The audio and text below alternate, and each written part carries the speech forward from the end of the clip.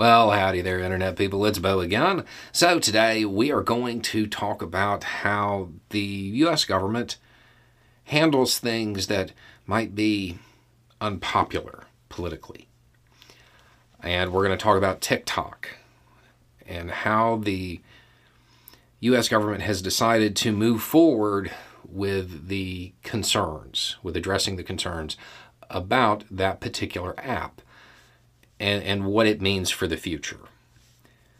So, the short version is we will be talking about the Restricting the Emergence of Security Threats That Risk Information and Communications Technology Act, the Restrict Act. So, this is the mechanism by which Congress and the White House, in a bipartisan effort, have decided to kind of go after TikTok, but not TikTok specifically. Let's be real. TikTok's really popular, right? Going after it specifically, it might hurt politicians. It might upset voters, so they don't want to do that. What they're doing is creating new powers within the Commerce Department. And this legislation was drafted with a lot of input from Justice, Treasury, Commerce, and the National Security Council. The idea is to give the Commerce Department the capability to regulate and do anything up to including ban technologies from foreign countries that may pose a security risk. So what they're doing is giving an agency the power to make the determination on its own. That way, the elected officials don't have to take the heat for it. This is a really common way of diffusing the responsibility for something.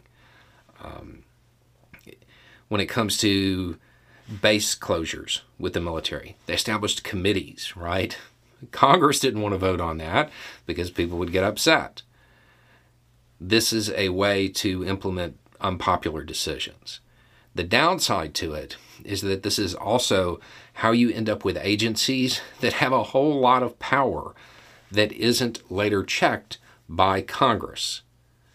Now, in this case, what's the big deal? Most people who are really up on the tech side of security that I've talked to, they acknowledge that there are issues with TikTok. How big those issues are vary from person to person that I've talked to. I haven't met anybody that was like, oh no, it's fine. Everybody has some pretty big complaints. Now, the type of information that they're getting, generally, it shouldn't be that important. But some of the people have talked about how the information itself, that's not the big deal. It's all of it together that can be used to develop profiles and stuff like that. This is what U.S. counterintelligence, what the Department of Justice, what Commerce, and everybody else involved in this is probably worried about. Now, the Restrict Act has a lot of support. It's probably something that is going to go through. So it doesn't look good for TikTok in the long term.